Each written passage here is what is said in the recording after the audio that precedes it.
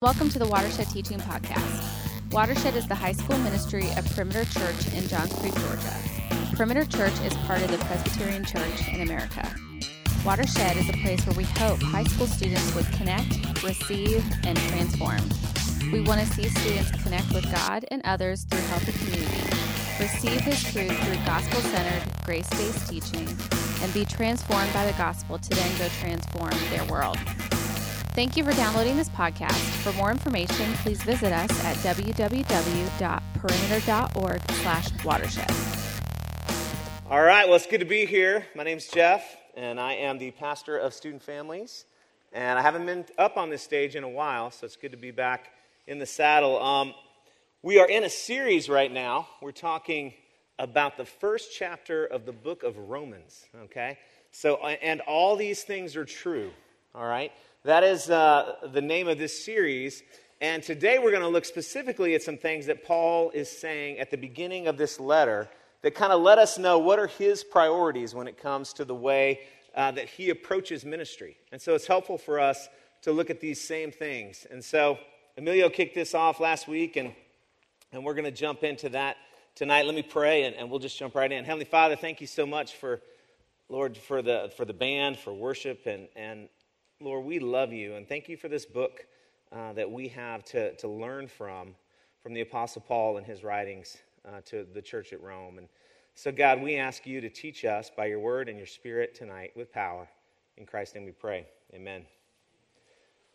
All right, so this book, it's called Romans because Paul is writing to the church at Rome. Now, think about that. In today's context, that would be, what is this place that is kind of the center of culture, the center of everything? Like, it might be here writing to a book to the church in New York City or something, for example, right? And saying, hey, this is an incredibly diverse city. There's a lot going on there. It's the center of the known world at the time. And Paul is writing to them, and he's got a few things to say. So let's look at the scripture first. From Romans 1, starting in verse 8, he says, "First, I thank my God through Jesus Christ for all of you, because your faith is proclaimed in all the world. For God is my witness, whom I serve with my spirit in the gospel of his Son, that without ceasing I mention you always in my prayers, asking that somehow by God's will I may now at last succeed in coming to you. For I long to see you, that I may impart to you some spiritual gift to strengthen you.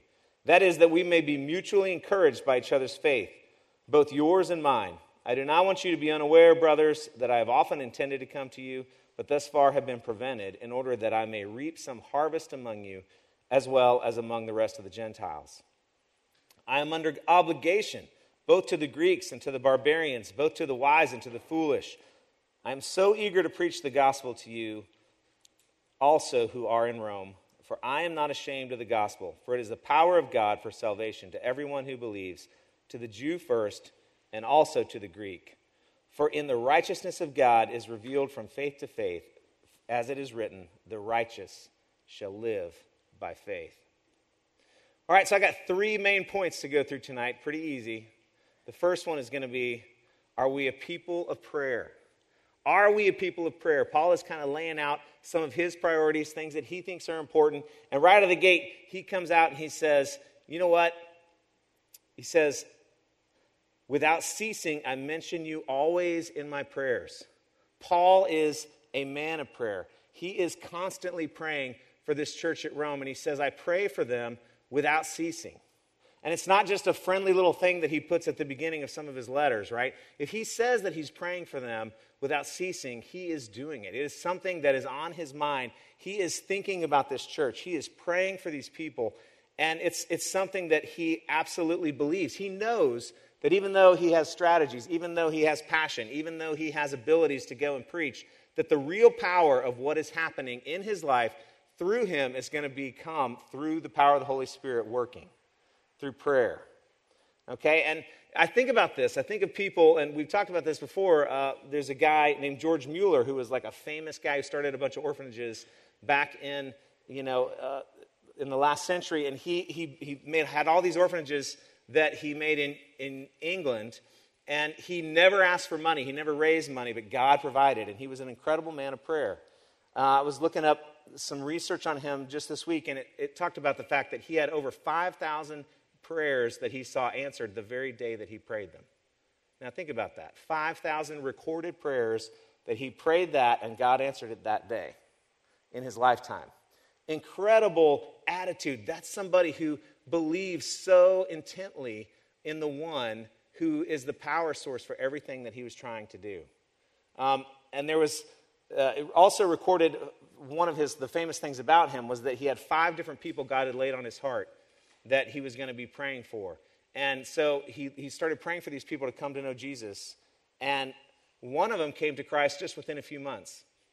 The next 2 came to Christ in the next 10 years. The 4th one came to Christ after 25 years of him praying for him. And then the last one didn't come to Christ. It said that George Mueller, right after he died, before his coffin went into the ground, the last person that he had been praying for after 68 years finally came to know the Lord at his funeral. Now think about that. I don't say that God isn't obligated, right? He's not obligated because we pray for somebody that he is going to do something and that he's going to move. What I'm talking about here is that you've got someone like George Mueller, you've got somebody like Paul who believes so intently in prayer that they're willing to go day after day after day and lift these things up before the Lord. I mean, this is why we do the 610, which is coming up in the month of April. We're going to be praying for Duluth High School, right, for the 610. And it's something that, all of us focusing prayer like a laser beam on one school for 1 month with one prayer, praying for God to pour out his Spirit on that school. And it's an opportunity for us to be selfless even. If we don't go to Duluth, those of us that don't go there, for us to say, you know what, I don't even go to that school, but I'm going to show up and pray and do the prayer walks. I'm going to sign up for a 30-minute slot. I'm going to pray for God's kingdom to come in this place, because part of what we're trying to teach ourselves when we do the 610 is that it's not about me, right? It's about God's kingdom. And that I can focus on God's kingdom coming on earth as it is in heaven. And that, we're going to focus on Duluth. In the fall, we're going to do a different school, and we're going to keep doing this and lifting it up in prayer. And part of the reason that we do this too is to acknowledge we don't have the power.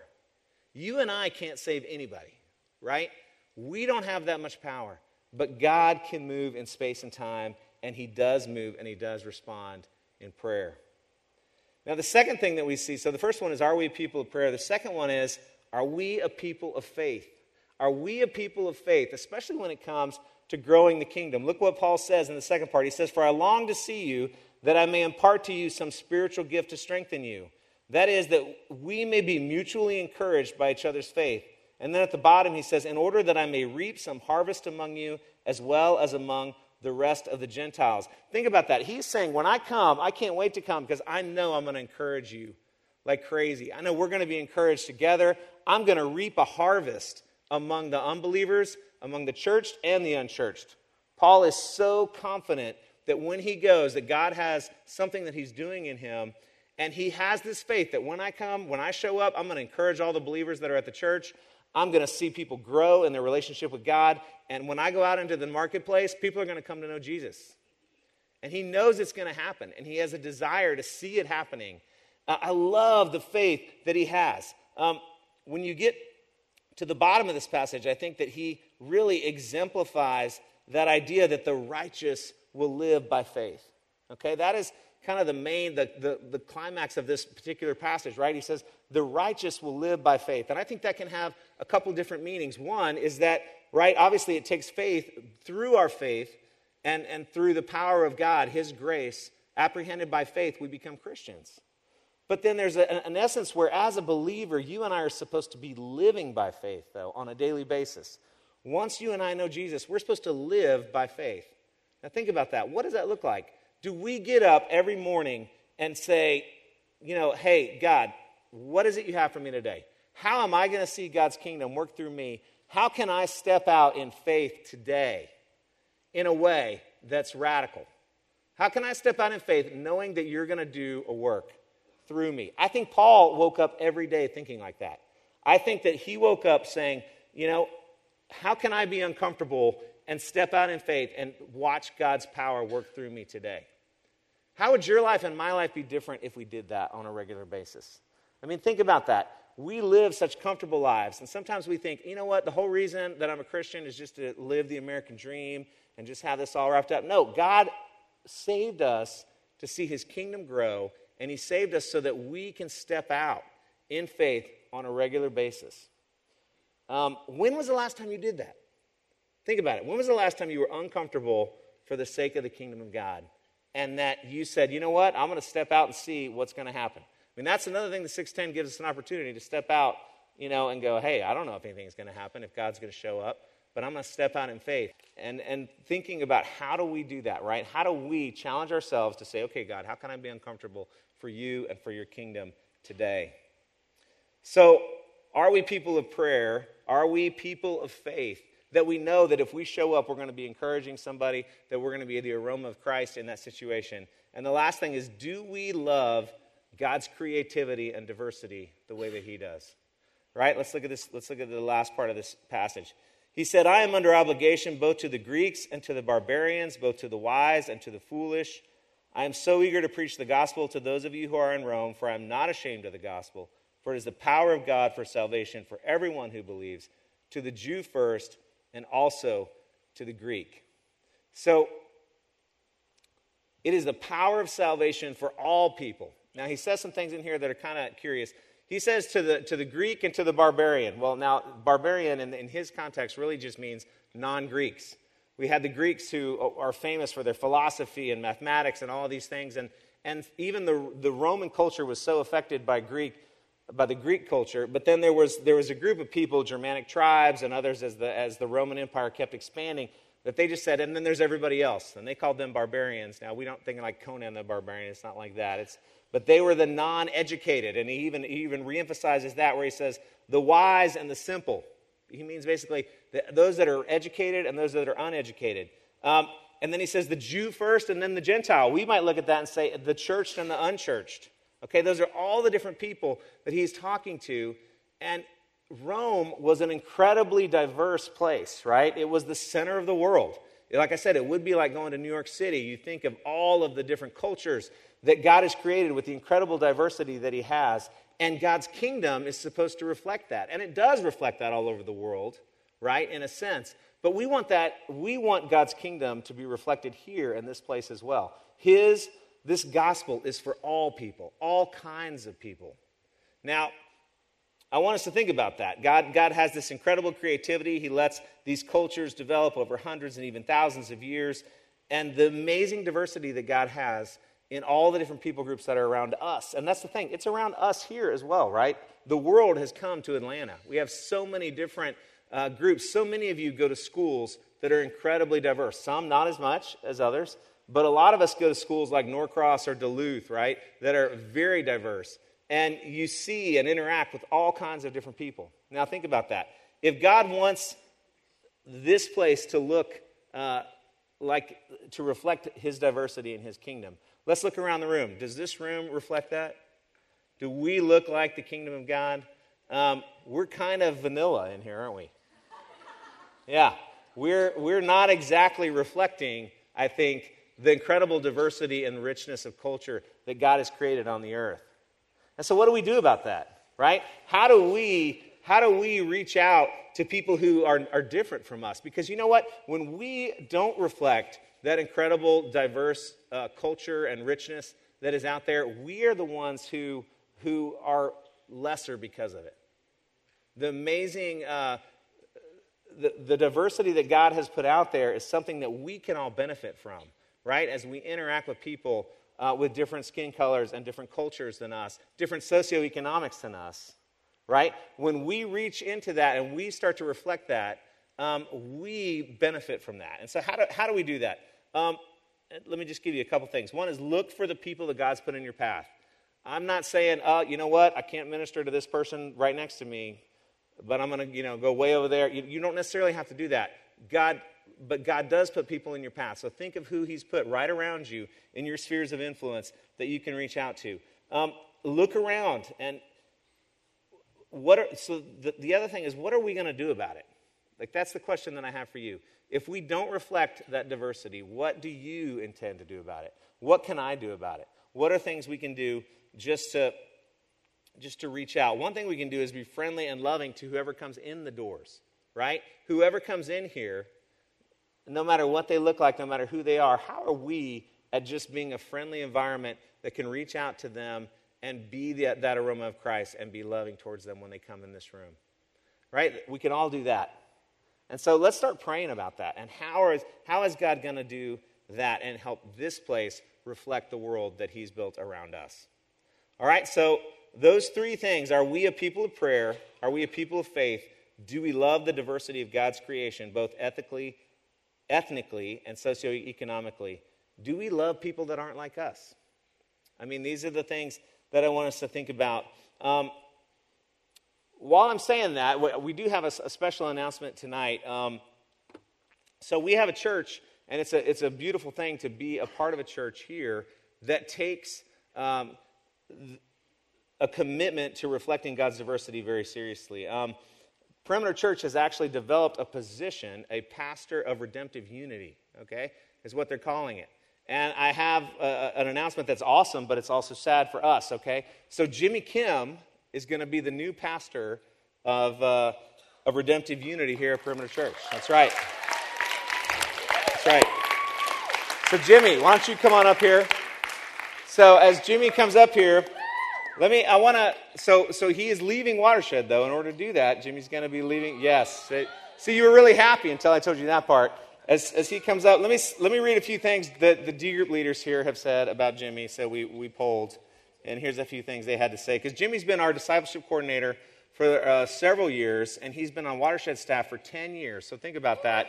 10 years of investing in the lives of students at this church.